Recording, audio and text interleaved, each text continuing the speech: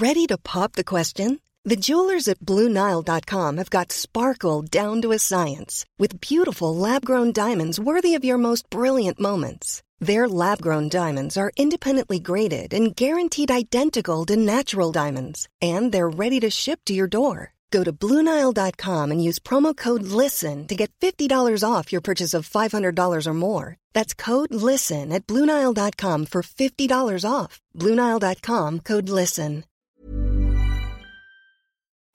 Hi, I'm Molly Jong-Fast, and welcome to The Daily Beast, the new abnormal. I'm a left-wing pundit and an editor-at-large at The Daily Beast. We're here to have fun, sharp conversations with some of the smartest people in media, politics, and science that help make what's happening in the country and the world clearer. Our world has been turned upside down.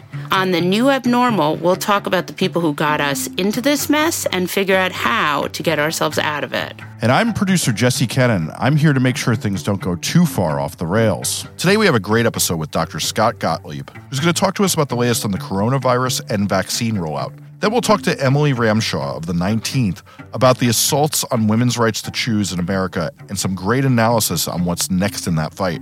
But first, we have founder and editor of PressRun.media, Eric Boehlert. Welcome, Eric, to The New Abnormal. Thanks for having me. So let's talk about the California recall election. He won by a gazillion trillion, this is a mathematically accurate count here, votes, and yet pundit land, Saliza is Salizaing. What the fuck? Why is the media so broken? Oh my gosh, that's my whole job. But to answer your question, I'm not, they get married to this narrative, right? So the press had they had some good polls over the summer from California. Oh, Newsom's only up by 8. He's only up by 10. Wow, this could be a Trump earthquake. Everyone, Trump is, dominates our politics, and Larry Elder is going to, move that forward. And so there was a lot of breathless coverage over the summer. But by the end, it became pretty clear that, Newsom was going to win by like at least 10 points. Right. But, they love the Dems in disarray storyline, and they love that Republicans are always super savvy. And Larry Elder lost, I don't know, what did he lose? By a gazillion points, 25 points? Yeah, 2-1 or something. And the Los Angeles Times yesterday said, he's a rising star in the Republican Party. Now, I have a decent memory, and I remember when Hillary Clinton won by 3 million votes, the same pundit land told her to, quote, go away, unquote. So if you're a Democratic woman and you win, you're supposed to go away. If you're a Republican man and you lose by 25 points, your future looks bright. Well, and it's interesting because it's like Larry Elder, right? There was no the way the write-in worked was, and I think I want to talk about this for a minute because there was a lot of pundit stupidity on both sides, on two different issues. So the way the write-in worked was there was the first question you were supposed to answer no, right? Do you want to recall Newsom? And then the second question was you could vote for a panoply of lunatics. And Democrats didn't run anyone. So, actually the way it worked out was 2-1 voters voted for no one. Right. Over Larry Elder. So it's not even like Larry Elder lost. He lost to nothing. Yeah, no, that's a good point. And there was lots, again, back to the summer, there was lots of hand-wringing. Oh, the Democrats should have put a name in there. They're going to regret it and things like that. Yeah. And there was also lots of bad punditry. Well, Newsom got lucky because, he ran against Larry Elder. He's an AM talk show host. Right. Boy, if Newsom had run against someone, respectable and popular and more mainstream in California, boy, that would have been trouble. That would have been a real test for Democrats. Here's the flaw in that, is that Larry Elder perfectly represents the Republican Party today. Yeah. And yes. And also the idea that California has Democrats that aren't Devin Nunes. Right. The California Republicans are a fucking clown show. Yeah, I mean, the party barely exists in California. We saw it from the recall campaign and in these kind of joke rallies that Elder was. I mean, there was no get out the vote. There was nothing resembling a national campaign for the Republican Party because there is no Republican Party in the state of California, basically. But yeah, I mean, Larry Elder's, a nut job, and that's where the Republican Party is. This mythical creature, this mythical popular centrist Republican that could have given Newsom a run for his money. The press says, oh boy, if he had faced a different candidate, he would have been in trouble. I don't buy it. And then just real quick, I saw something on, Twitter this morning saying, well, okay, so the Democrats won, this kind of begrudging acknowledgement of a landslide win. And then they say, well, it doesn't really matter because it's California and they're already vaccinated. So this really isn't a referendum on being vaccinated.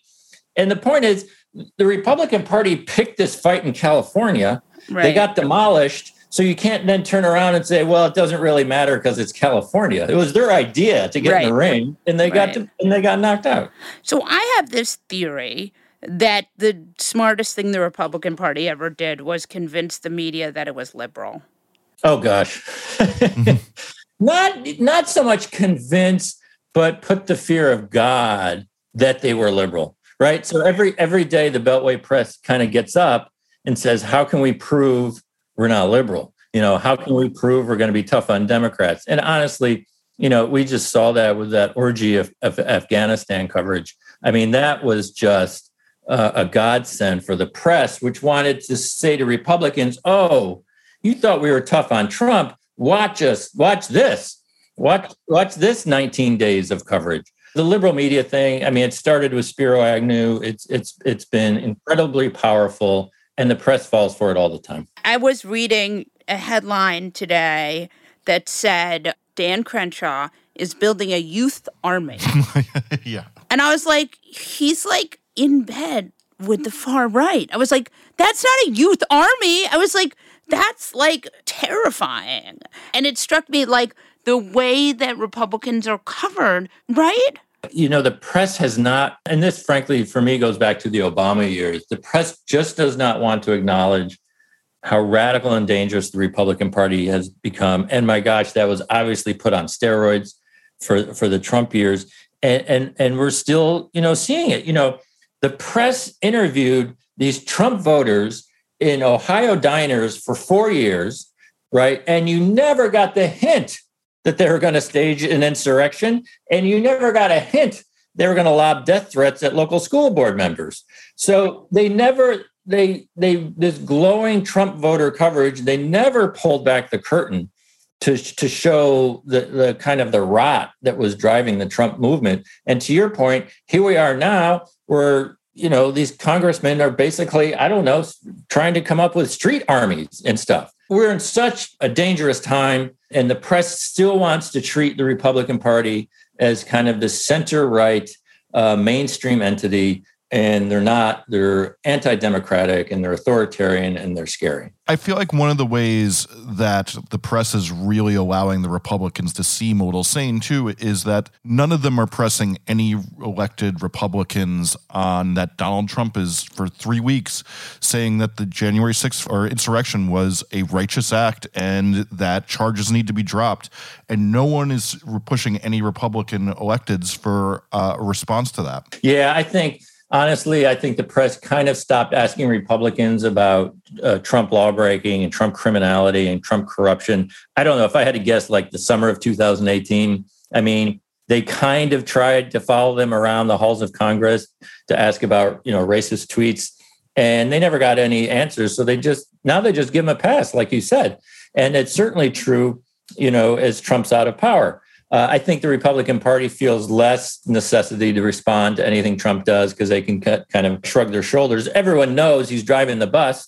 Everybody knows, he's still railing against, free and fair elections. He's trying, as you say, he's trying to turn, these insurrectionists into martyrs. And yeah, the Republican Party just gets a pass. But my gosh, if Biden looks sideways at somebody, every member of Congress has to, issue a formal a statement or something. Yeah, I have to say, like the Watchgate, when, he checked his watch at the funeral, right? I mean, you have Trump, meanwhile, saying things like, blundering in there, barely showing up. Do you think that the media has learned anything from covering Trump? Very, very little. And I just wrote a piece this week. I mean, what was the preview of the California loss? Oh, it was rigged. Oh, there were going to be stolen votes. Oh, and the New York Times did a story on it, as they had to because it's news. And and just as they did during the Trump years, they burned through the thesaurus in order to not to say lies, in order to not call these people psychopaths, falsehoods, allegation, on and on. They did that for 4 years for Trump. They just kind of gave him an open field. We're not going to call you a liar. We're not going to call you a psychopath. We're not going to question your mental stability. And they're still not doing that with him. But now with the Republican Party, they launched this campaign to attack the integrity of the California recall vote. It turns out they lost by so many votes, they had no option. Yeah, they tried, but they were like, fuck it, we'll just concede. I mean, maybe if he lost by 11, 12 votes, they could have given it a run. But we saw the same timid, passive language. Nobody uses falsehoods. Nobody uses the kind of the stilted language. And it's so obvious what they're trying to do. They don't want to offend Republicans. They don't want to call them liars when they're liars. Well, I also think they don't there is no handbook for normal media under autocracy, right? Most autocratic regimes don't have a free and fair press. That's a good point. Trump came in, and he just blew up everything in terms of protocols in the Beltway, in terms of how he dealt with bureaucracies, who he fired, the corruption, the criminality. And he blew everything up. He was the most radical player in American politics. And as you kind of point out, the press didn't really change the way it did business. They still tried to cover this maniac through the prism. And I've said this before, but there were days, he would say something outrageous and do something dangerous. And you'd read the coverage, you would think Mitt Romney were president or John McCain were president. Just kind of, oh, this is what's happening. Yeah, this is what he did. But your point is a good one. I mean, go to Hungary, go to Poland, go to these countries. You're right. They do not have a free and fair free press, because authoritarians slowly choke it to death. And that's the process that Trump began. And that's the process a lot of people on the right would like to continue. Yeah. So let's talk, speaking of free and fair press, let's talk about the unfree and unfair propaganda network that just hired a man who I know he doesn't, but had I not been sort of, in the business of reading all this stuff, I would have assumed that Piers Morgan already worked for Fox News. I mean, he's been on there so many times.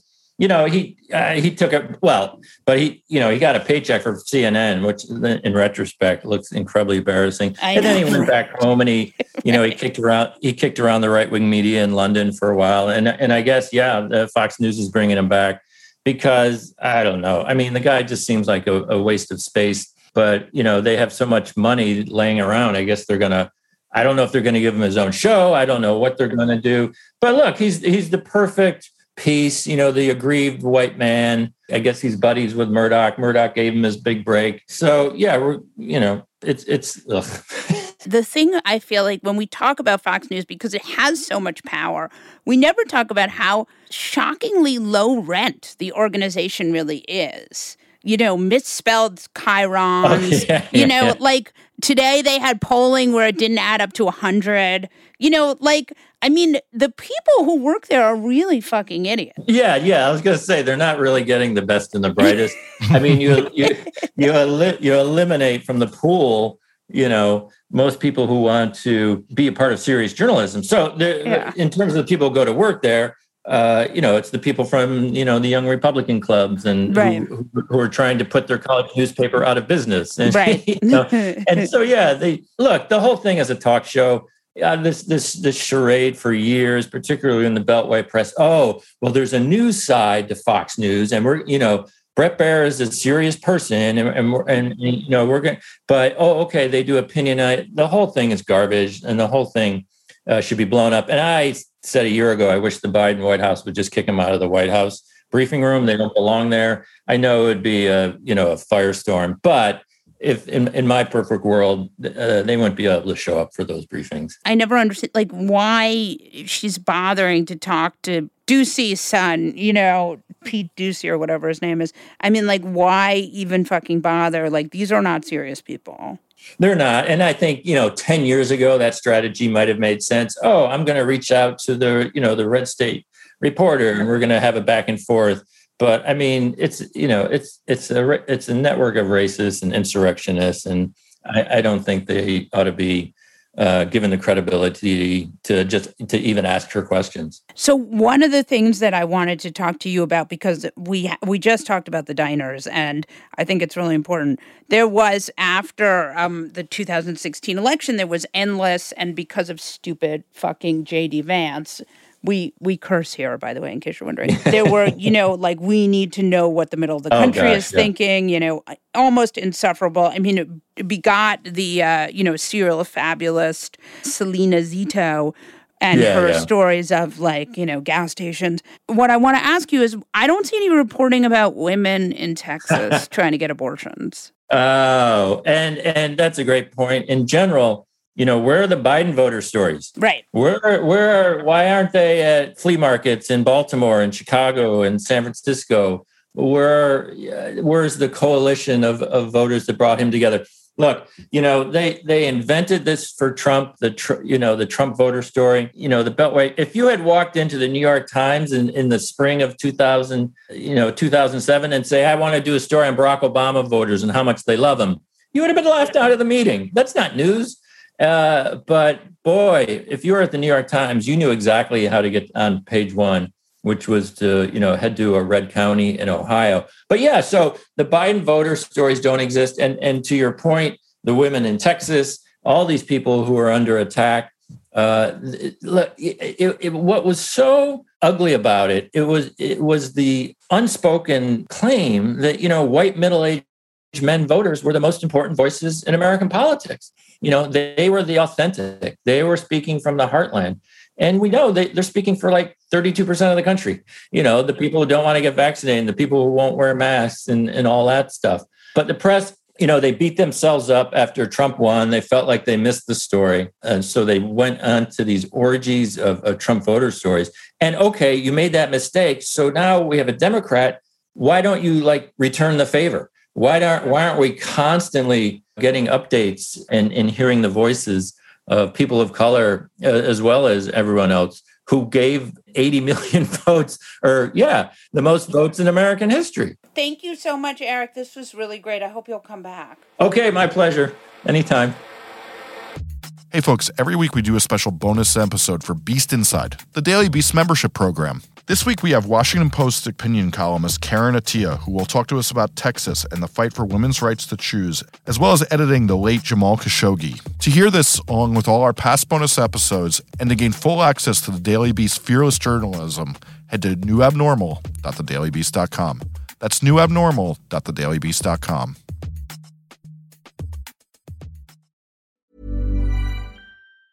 Burrow is a furniture company known for timeless design and thoughtful construction, and free shipping, and that extends to their outdoor collection. Their outdoor furniture is built to withstand the elements, featuring rust-proof stainless steel hardware, weather-ready teak, and quick-dry foam cushions. For Memorial Day, get 15% off your Burrow purchase at burrow.com/ACAST, and up to 25% off outdoor. That's up to 25% off outdoor furniture at burrow.com/ACAST. A lot can happen in 3 years, like a chatbot may be your new best friend. But what won't change? Needing health insurance. United Healthcare Tri-Term Medical Plans, underwritten by Golden Rule Insurance Company, offer flexible, budget-friendly coverage that lasts nearly 3 years in some states. Learn more at UH1.com. When picking a commerce platform for your business, you have two choices. Or... I prefer...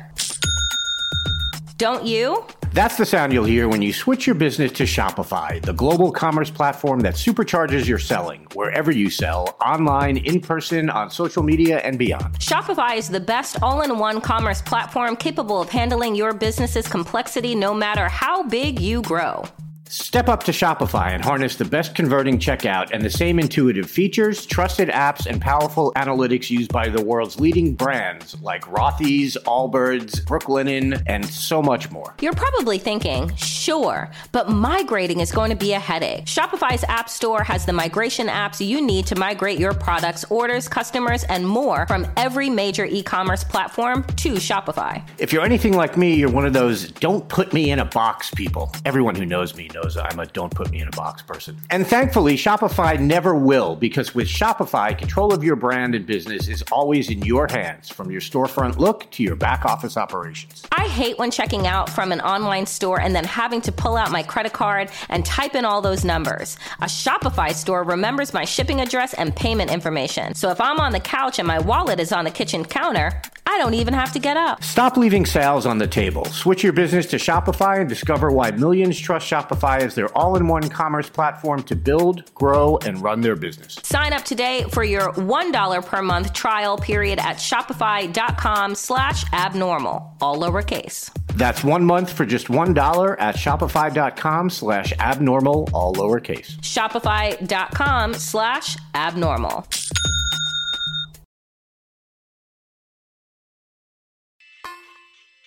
Dr. Scott Gottlieb is the former commissioner of the FDA and the author of Uncontrolled Spread, Why COVID-19 Crushed Us and How We Can Defeat the Next Pandemic. Welcome to New Abnormal, Scott Gottlieb. Thanks for having me. I have a lot of questions I want to ask you. You do serve on the board of Pfizer. I was in the Pfizer trial. Let's talk about boosters. Someone like me, I'm not in any high risk, but I did get vaccinated very early in the trial. What do you think about the idea of boosters and waning immunity? Well, look, I think we have at this point clear evidence that there's a decline in immune protection, particularly in older individuals, especially in people who were vaccinated a long interval ago. And some of the best data that we're getting on this question is coming out of Israel. It's real world data coming out of Israel. We're not doing a good job of collecting data in the US to answer this question. I think with some of the controversy is around boosters is that the original premise of the vaccines was that the vaccines were going to protect you against severe disease and hospitalization. Basically, they were going to prevent people from dying from COVID. And that premise is still fully intact. Even for people, older individuals who were vaccinated a while ago, the vaccines still seem to be very protective against severe disease and hospitalization. But we're seeing a declining effectiveness, particularly older individuals, symptomatic disease. And the concern is if you continue to see erosion in protection against symptomatic disease in a more vulnerable population, eventually that's going to translate into more people having severe disease and being hospitalized and having bad outcomes. And it argues for boosters in that population. So my own personal view is I think the data supports the idea of providing boosters for people over a certain age, let's say people over the age of 60 who are more than 6 months out from being vaccinated. I think that's likely to be where we land, somewhere around there. You know, for the younger age groups, I understand why the public health community has more misgivings about providing boosters across the full continuum at this point, given the data that we have. I know that the World Health Organization really, they're kind of pushing that if you can't vaccinate the world, how are you going to give a third shot to wealthy countries? I feel like the World Health Organization has squandered a lot of its cred. Do you feel like that's what's driving their suggestion against boosters, or do you think that they really are just being clear-eyed about this? Well, a dose used in the U.S. isn't a dose that would have been used in another country that has difficulty getting access to the vaccine. I mean, you could argue that on a sort of at a political level, if we're focused on this problem of giving boosters, are we going to be focused enough on the other problem? But I think you can do both at the same time, provide for the world and provide for the U.S. The reality is if we're talking about giving boosters to, an elderly population in the U.S. and maybe even something a little broader, we're talking about 60 million doses, 80 million doses. We're going to have between 10 and 20 billion doses produced over the next 12 months. Pfizer, the company I'm on the board of, has said that they'll produce at least 4 billion doses over the next 12 months. They've already committed to donating 2 billion doses. The issue of the global vaccination campaign is very quickly not going to be an issue of supply. it's going to be an issue of distribution and getting vaccine into hard to reach areas and also convincing people to take it. I mean, we see vaccine hesitancy here. It's going to be hard in some markets to convince people to take a Western vaccine. And we've seen how hard it is to eradicate polio and get other vaccines into hard to reach settings. So this is not a zero-sum game. And the final point I'll make on this is that right now the Biden administration has purchased 200 million doses from Pfizer and 200 million doses from Moderna for a booster campaign, ostensibly. There is no way that they're going to ship those doses ex-US, or they're not going to maintain a reserve of hundreds of millions of doses as a national security matter, because they're going to want to hedge against the unknown, a new variant coming along in the population. So as a matter of national security, the doses that have been sort of secured by the administration are going to be kept by the administration. I read some reporting that said that the Moderna might have, that there may be some benefit to mixing the boosters. Have you seen that? What's your take on that? There's studies on the way looking at whether or not it's safe to mix the different vaccines, because we know if you start providing boosters, there's going to be deliberate substitution, but there's also going to be a lot of inadvertent substitution. So you want to make sure that, someone who got Moderna can get Pfizer, someone who got Pfizer can get Moderna. The NIH is doing a very big study called the Mix and Match study. Results should be out this month. I would expect that to show that it's safe to mix these vaccines. Even if we don't want to do it on a wholesale level, if it happens, people aren't going to have an untoward response. I think in terms of deliberately mixing it, though, I don't really see a strong rationale for that with the mRNA vaccines. I think these vaccines are largely interchangeable. I think the profiles are very similar. They're likely to produce a similar clinical response. I think where you can make a theoretical argument that there could be some advantages when you're talking about mixing the viral vector vaccines like the J&J vaccine with an mRNA vaccine, where there's at least a theoretical argument to be made that the vaccines may be stimulating different components of the immune system.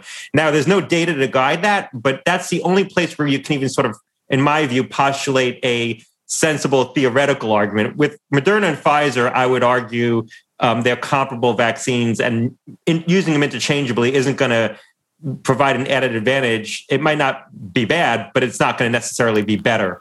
Right. No, that makes a lot of sense. I know that there's some reporting that says that there's going to be, like, monoclonal antibody therapy does work well, but it is in a special window and it has to be given in infusions. I've read reporting that says that it seems like there's something else in the works that could treat COVID that is not a horse dewormer.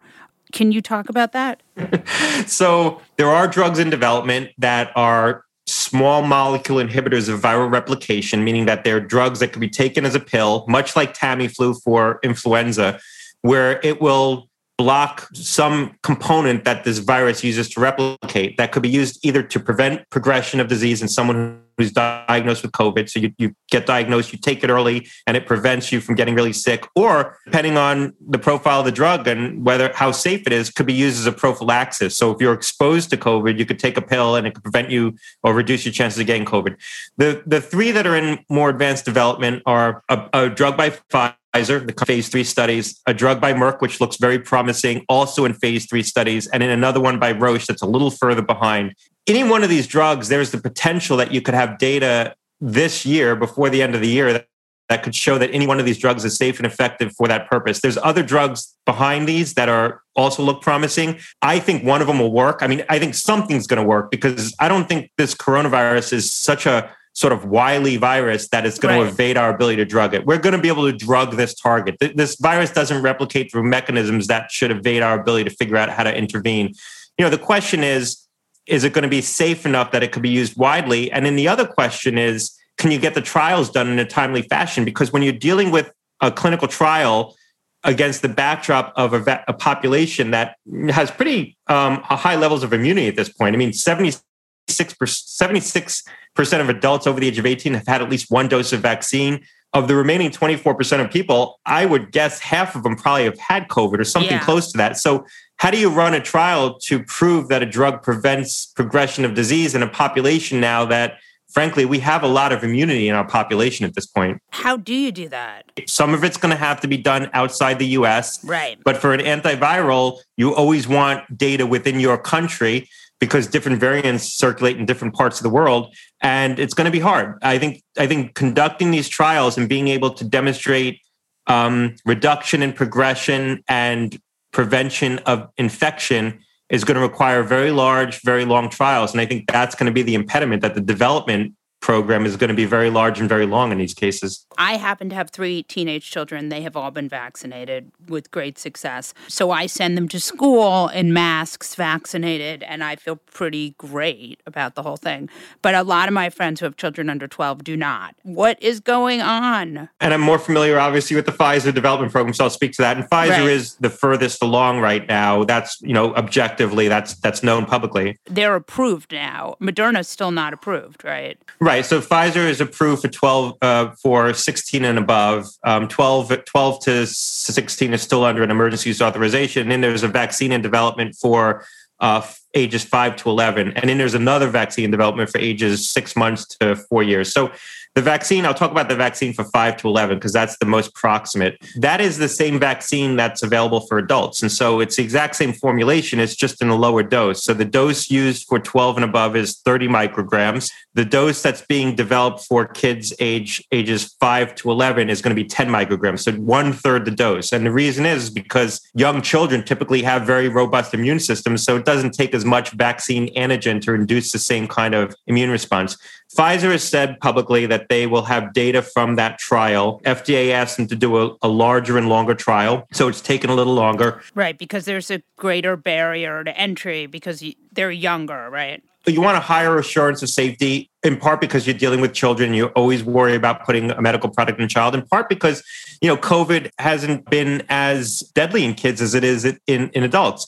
And so Pfizer said that they'll have data in September, in sort of the September timeframe, end of September, and we'll be in a position to file very quickly with the FDA after that. So maybe within days. If they file within, let's say early October, FDA has said that the review of the application will be weeks, not months. Now, having been at the FDA, I interpret that to mean probably a review period of 4 to 6 weeks. So let's assume a best case scenario of 4 weeks. You could potentially have a vaccine available if everything goes well and the data supports it. You could have a vaccine available by the end of October. If it takes a little bit longer, at some point in mid-November. But I think that's the time frame we're looking at, assuming that the trials go well. They demonstrate that the vaccine is safe and effective for its intended use for children of that age, and FDA ultimately agrees with the data set. I'm reading that there seems to be a correlation between type 2 diabetes and COVID infections. Is that new? Has that been known for a while? There's data that shows that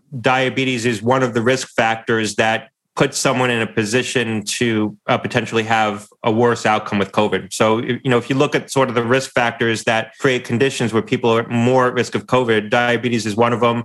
Obesity is probably the top risk factor. So, it is correlated with worse outcomes. So I think people who are diabetic, people certainly who are immunocompromised, need to be more vigilant. And, those are people who should consider getting a booster.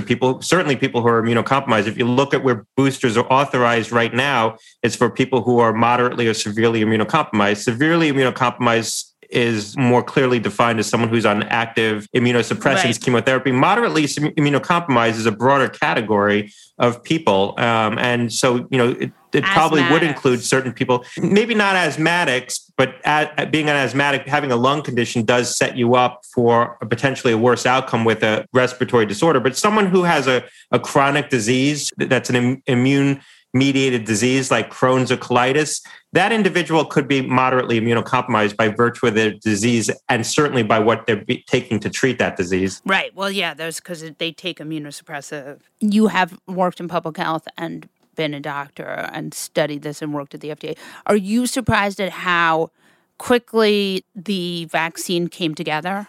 No, and let me unpack that a little bit. The clinical development, people say the vaccine went very fast. The clinical development was not shortcutted at all. The trials that we did to develop this vaccine were the largest trials ever conducted with any therapeutic. And I think that's a fair statement. The Pfizer trial was 45,000 patients. The Moderna trial was 45,000 patients. The biggest trial I remember in my FDA tenure was the rotavirus vaccine trial, which was 60,000 patients. So a bigger trial, but combined, Moderna and Pfizer enrolled 90,000 patients. Now the trial went fast because it enrolled quickly. People wanted to get into it. And it read out quickly because tragically there was so much virus circulating in the fall that there were a lot of people getting COVID in the placebo arm.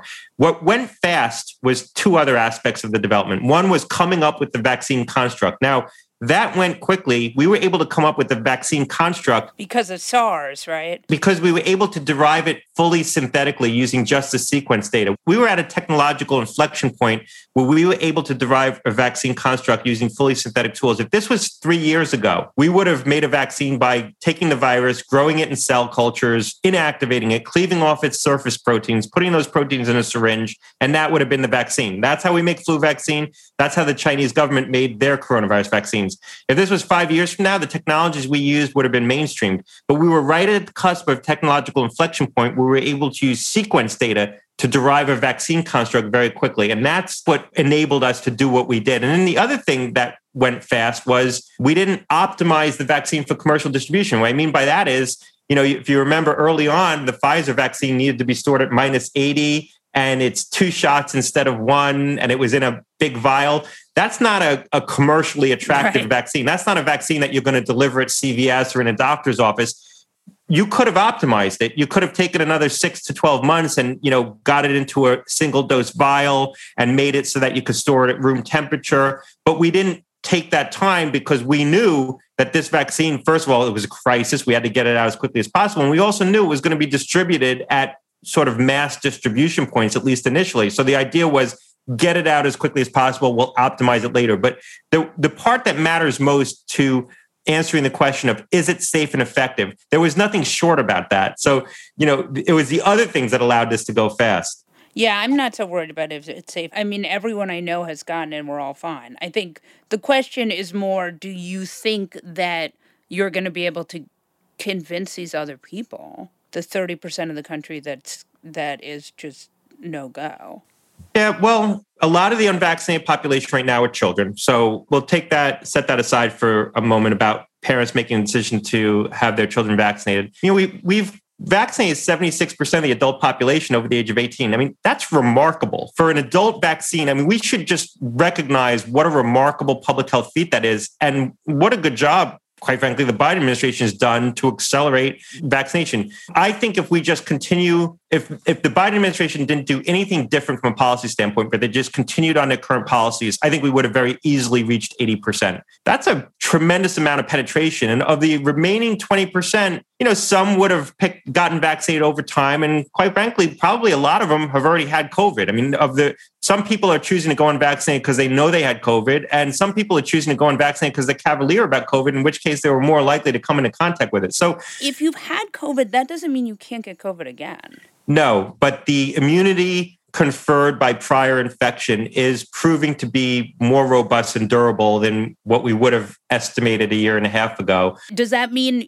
if you have had COVID and you get COVID again, you will have less bad COVID? We see evidence of some breakthrough infections with people who previously had COVID. First of all, let me preface this all by saying we're doing a really bad job of tracking this and answering this question, okay? Really bad job of tracking at this. I agree. So no one knows for sure, right? I mean, CDC has some cohort studies where they're tracking this, but there are selected populations.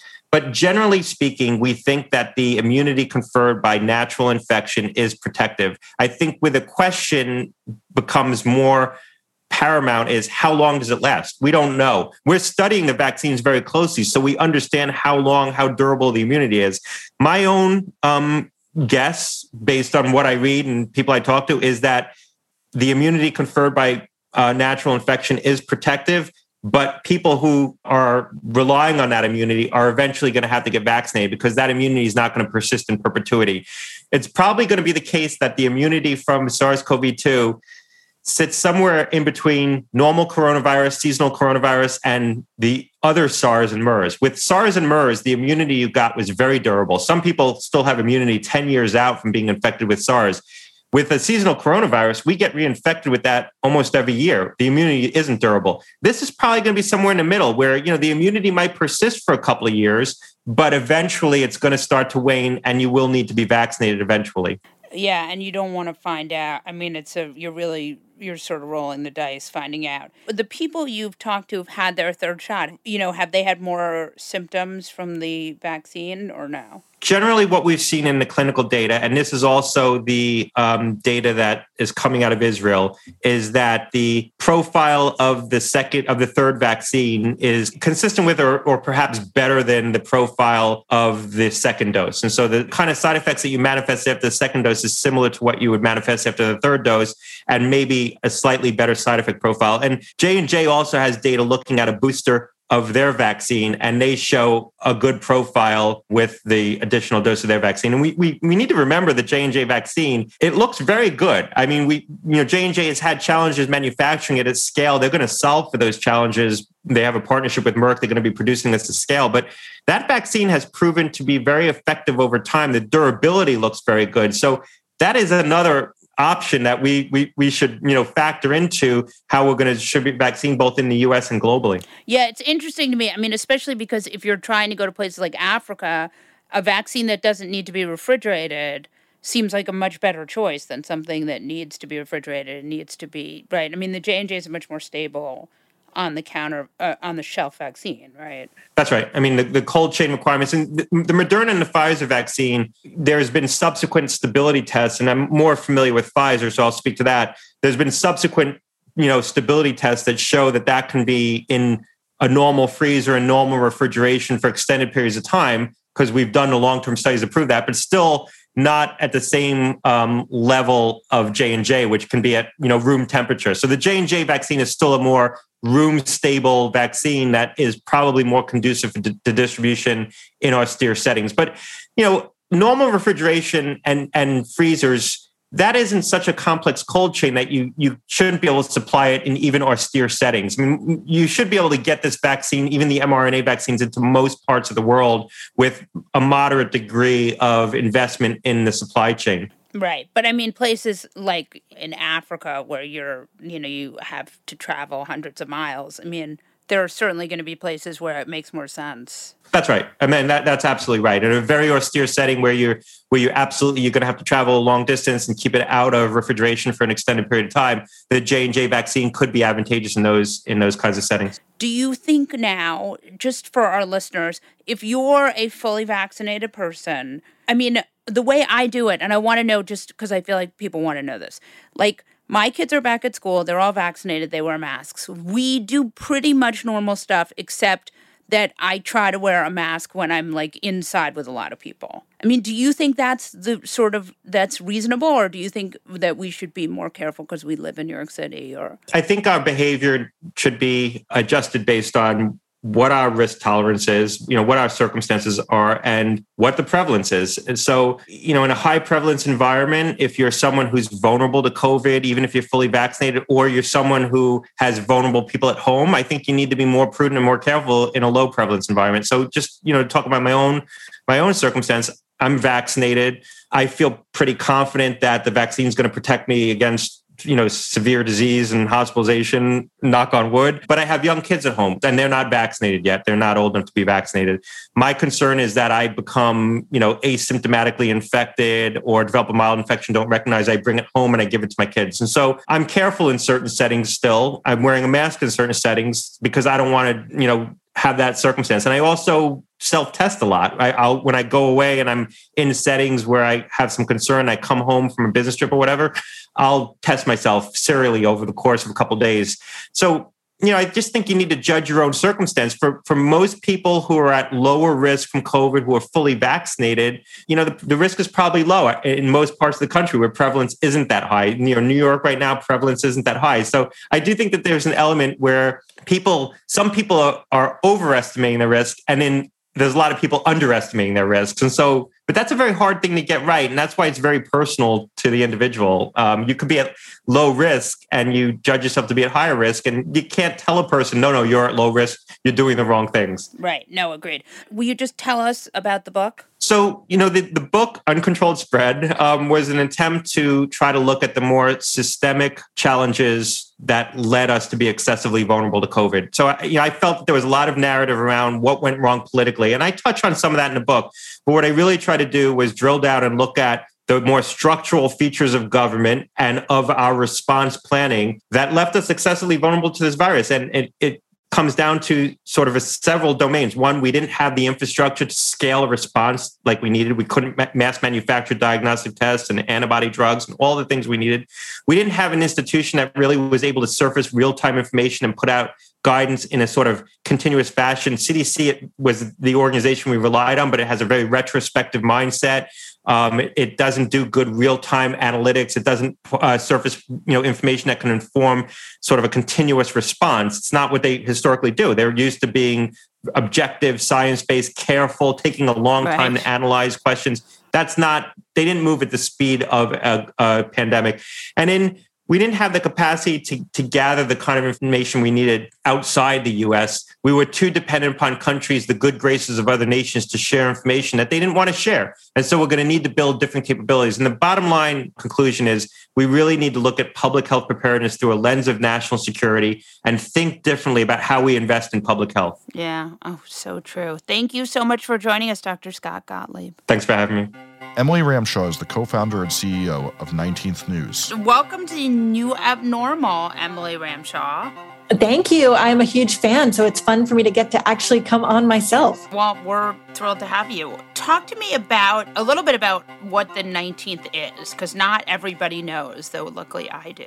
I'm so glad you do. Yes, so the 19th is the country's first independent nonprofit newsroom at the intersection of gender, politics, and policy. And so we launched just a little over a year ago, born in the pandemic, but our vision really is to use journalism to elevate the voices of women, particularly women of color, and of the LGBTQ community in American media. So really to rewrite the national narrative in a way that centers those voices. And you are in Texas, or you're based in Texas. Yeah, pretty timely. I mean, yes. yeah. So I spent the last 11 years at the Texas Tribune, and I actually started my career as a women's health reporter. And then the 19th is based in Texas, but our journalists are all over the country. One of the things that I've been thinking a lot about, so you're somewhat modeled on the success that the Texas Trib has had, being aren't they a nonprofit similar? Yeah, I would say absolutely modeled.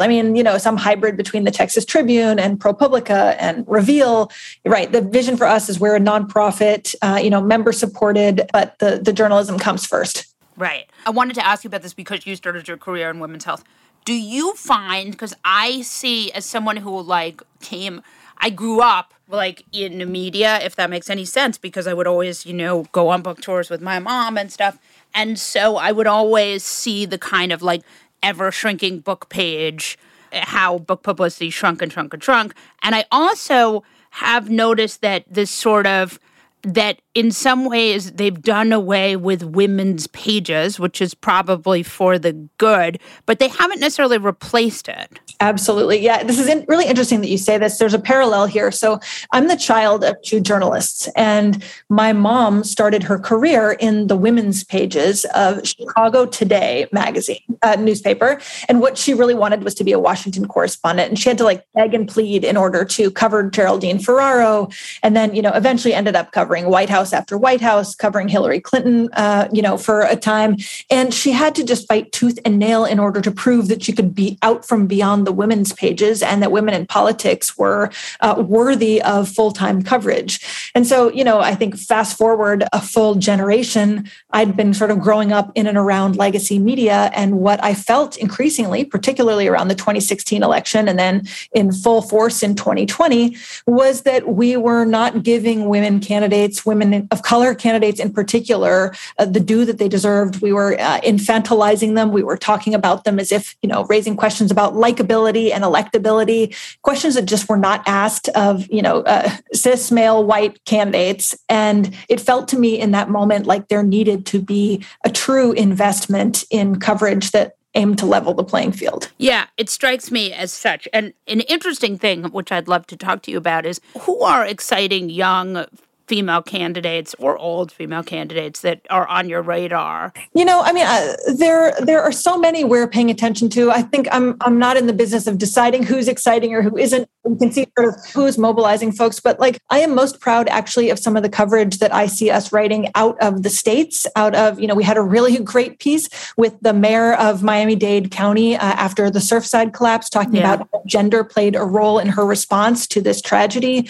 We've been writing about, the lieutenant governor's race out of Virginia that may end up being pretty seismic when it comes to abortion rights.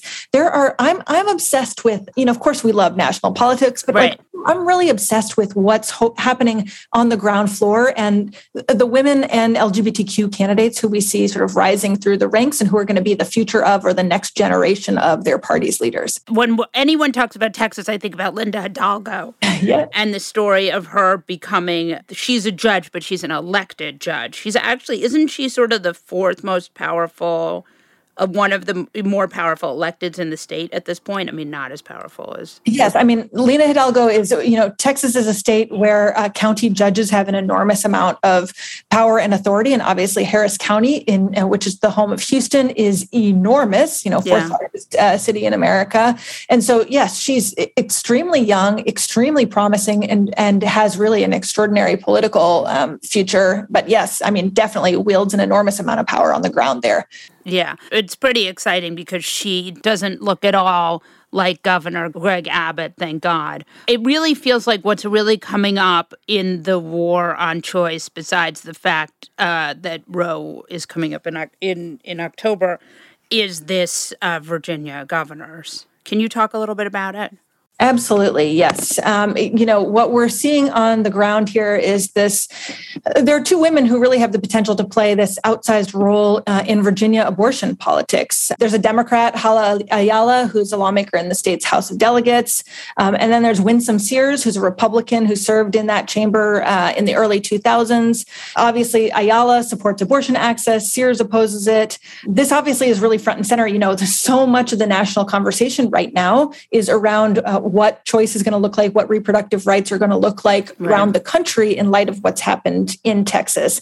And so I think we're going to see, there are all these questions about what elections are going to look like, how women and others are going to mobilize around this particular issue at the ballot box. And so this is one of sort of those early litmus tests that I think a lot of folks are going to be watching. Yeah, it strikes me as really, it's the sort of, 2021 is kind of a weirdly terrifying and yet sleepy year. Terrifying can be your word. I'm gonna play the journalist who's saying there are very strong views on all of these issues. But I think what's most fascinating to me about this moment in history actually is that H word, is history. I've been in Texas for almost 20 years now. It wasn't that long ago that I was covering Wendy Davis in her pink sneakers on the floor of the Texas legislature in the middle of the night, filibustering, abortion legislation. We used to think here in Texas that a 20-week abortion ban was pretty seismic. There was so much national attention around it. And then, in sort of feels like the cover of darkness, but in the middle of a pandemic, Texas passes a 6-week abortion ban, which we all know really like a 2-week abortion ban because, pregnant people really don't know they're pregnant until they've period. The goal is really stopping abortion in the state of Texas. Completely. And I think in this particular case, there is no exception for rape or incest, which is that's pretty fringe, even given some of the other legislation that Texas has tried to pass over the years. And I think, this one sort of came to the fore and passed and got signed without a lot of national fanfare, whereas some of these other bills that were less restrictive got even more national attention. And so I do think there's a little bit of a sort of undercover of darkness or in the middle of a pandemic, that this is really seismic and not enough folks took note until, in many ways, it was already well on its way to becoming law. Yeah, I'm curious why it's not. I guess I know, but it strikes me now we have a problem of abortion, which can go, for example, now the Biden DOJ is going to try to sue the state of Texas on this. It strikes me that this will just go up to the Supreme Court and the pro-life Trumpy Supreme Court will knock it down. Is there any world in which this works? I was trying to think through the different potential outcomes today. And, I think what we see here is what's going to continue to happen, which is that, all right, so the DOJ is now asking for an injunction. That will come before a court in Austin, Texas, a federal court, which is probably, my hunch is that's a court that's probably likely to grant the injunction. But then it goes from there to the Fifth Circuit, which is one of the most conservative courts in the country. Depending on what happens there, it ends up almost certainly again in the Supreme Court. Whether the Supreme Court has even ruled on this by that point, whether the Mississippi 15-week ban has come up by that point. I mean, in one way or another, this is going to continue to weave its way through the courts. And to be honest, on the ground here in Texas, the damage may already have been done. Like, let's say an injunction is granted. I mean, the reality is we had a story at the 19th this week about the fact that many of these abortion clinics in Texas already, at least half of their abortion providers have quit. Yeah, that's what I thought. I think I read that story. I mean, even folks, people don't even want to perform abortions under 6 weeks at this point because they're so afraid of getting sued. The doctors that are sticking around to do this are requiring preemptive pledges of legal support from their employers. Yeah. They're doctors who are flying in from out of state to begin with. It's just, I think it will have already had this ultimate chilling effect, whether or not there's the injunction is put in place. I have a friend who's a friend of Jesse's too, Leora in New Mexico, who was telling me that in New Mexico, they're preparing to take a lot of the abortions that the women, or they're planning for these women to take, 15-hour bus rides to Albuquerque. Yeah, I mean, the sort of gross term is like abortion tourism, right? Although this isn't tourism, this is desperation. Yeah. I think there are legal aid funds that are working to provide travel funds so that pregnant people who need abortions can travel out of state. I do think you see states like New Mexico, Colorado, folks that are getting ready to anticipate an influx of people from Texas. I mean, what's really fascinating is you saw, last week or the week prior that Mexico said that, abortion is constitutionally protected. Right. I mean, it's interesting because you can go to Mexico for an abortion. Right. For a lot of years, women in Mexico were coming north of the border in order to get reproductive health care. And it will be like really fascinating and otherworldly to watch if the sort of tables turn and we're flooding across their border to get reproductive health care. Yeah. I mean, it's certainly likely. It seems very possible. I mean, I think there's already been cross-border reproduction. That's actually pretty common in border communities, whether it's going across to get abortion-inducing medication, for example, right. Counter. That's already been sort of part of the fabric there, but it will be interesting to see if it increases. It's really interesting to me that we have a situation where we have these medical abortion pills that can work up until 13 weeks. So it is, or maybe even, is it longer than 13? Is it 14, I think? I mean, it used to be, although now the rules in Texas, there's legislation right on to 7 weeks. Yeah. I mean, it's like the more sort of the more society advances, the more Texas goes backwards. It's been a fascinating place to live and work and cover reproductive health care over the last 18 years that I've done it. It is, I mean, I was talking to my mom about this, a former journalist who's like, she's just stunned that we're still writing the same stories, that a generation apart, it's as if time has stood still in many ways. Are there reasonable Democrats who might run for governor and lieutenant governor and AG in Texas? Well, again, I'm not weighing in on, whether who's reasonable and who isn't. Right. But are you seeing candidates come up? I mean, I think what's been really interesting about Texas is that over the last, since I moved to Texas, again, 18 years ago, you've heard Democrats say, we're on the precipice. Texas is turning purple. Texas is going to be blue, in the next 4 and the last election, and look at the makeup of the legislature and the governor's office and, the lieutenant, and it's like more conservative than it's ever been. And so, and I'd also be really curious to see how Republicans in Texas are thinking about playing the long game as the state changes demographically. I mean, I do think, I think they are gambling on the state's growing Latino population and saying, are those folks who are predisposed to oppose abortion, who we might be able to sort of lay foundation with. Obviously, we saw in the outcome of the last presidential election what we saw Cuban Americans, what we saw among voters in Miami, what we saw among voters in South Texas. They are not monolithic by any stretch of the imagination. Demographics are not necessarily destiny here. Right. Certainly true. Thank you so much, Emily. This was great. Please come back. Oh my gosh, my pleasure. Great to be with you, and I'll keep listening. What's crazier than QAnon? More outlandish than Pizzagate? And scarier than a Mexican getaway with Ted Cruz? The answer is what the American right wing has planned next. Be one of the first to listen to Fever Dreams, the new podcast from the Daily Beast tracking the conspiracy slingers, orange acolytes, and straight-up grifters pushing to retake power. Every Wednesday, hosts Swin Subasang and Will Sommer check in on the movement of the radical right. Head to thedailybeast.com/podcasts or your favorite podcast player to catch the first episode and get subscribed. That's Fever Dreams, which you can subscribe to wherever you get your podcasts. Jesse Cannon. My John Fast. What's going on? Another day of you having to do fuck that guy. Your favorite activity. My favorite activity, getting out the rage. So I want to start because I'm very angry. Yes, that's what I've heard. As opposed to usual. Yesterday, I was watching these 4 gymnasts talk about the horrendous abuse they were subjected to at the hands of Dr. Larry Nassar and the many, many ways that the FBI did not help them when they needed help. But what I want to talk about today is that during this hearing, I don't know if you know this, but Republicans claim to care a lot about sexual abuse for children. They, in fact, have a crazy conspiracy theory which called QAnon, which is just completely nuts. But one of the ways in which they try to play into that theory is say they care about stopping children's sexual abuse. So here's a case of actual sexual abuse of children, right? A case for Republicans, like this is what they pretend to care about. Tom Cotton doesn't bother to walk over to the hearing. He Zooms from his office. And Josh Hawley doesn't even show up. Okay, so here's what I'm saying to you. You don't get to pretend to care and then not show up. Like, if you care, you care, and if you don't, you don't. And these women have been subjected to so much and have been through so much trauma and hardship, and it's just horrible. So for that, I say, fuck you, Republican senators who did not show up, Marsha Blackburn, who just called in.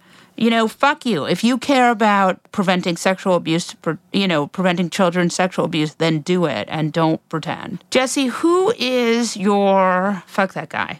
My fuck that guy is it's like a funny thing. Like, there's often that thing for us nerds is that we know somebody sucks for so long, but then they get brought into the national spotlight. And that man this week was Larry Elder, a person who's been a vile idiot. And also some of these conservative talk show hosts, you could be like, well, they at least know how to talk. They have some sort of talent. This man sucked at his job anyway. Truly was one of the worst ones at this, which is why we often didn't hear about him, because he's just bad at it. But so Larry Elder, of course, did the Trumpy thing and claimed that there was going to be mass voter fraud in California and that they were keeping an eye on it. And really, what I really should be directing my fuck that guy to is that if you are a person with a microphone who is going near anyone who claims there's voter fraud, the words evidence need to be said. Show me evidence, show me evidence, show me evidence, because this has just become a thing that they're just trying to make it so that you've heard this for so long that all elections could be delegitimized. And of course, as we saw, Larry Elder lost by literally the most ridiculous amount you could lose an election by now.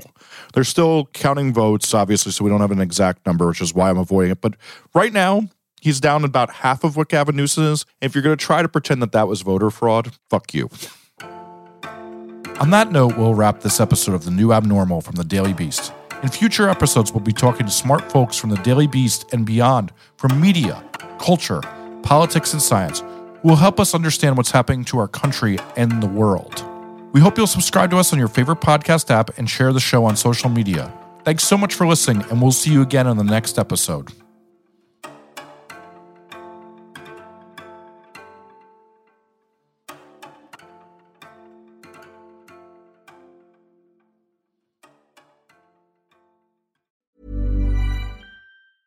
Even when we're on a budget, we still deserve nice things.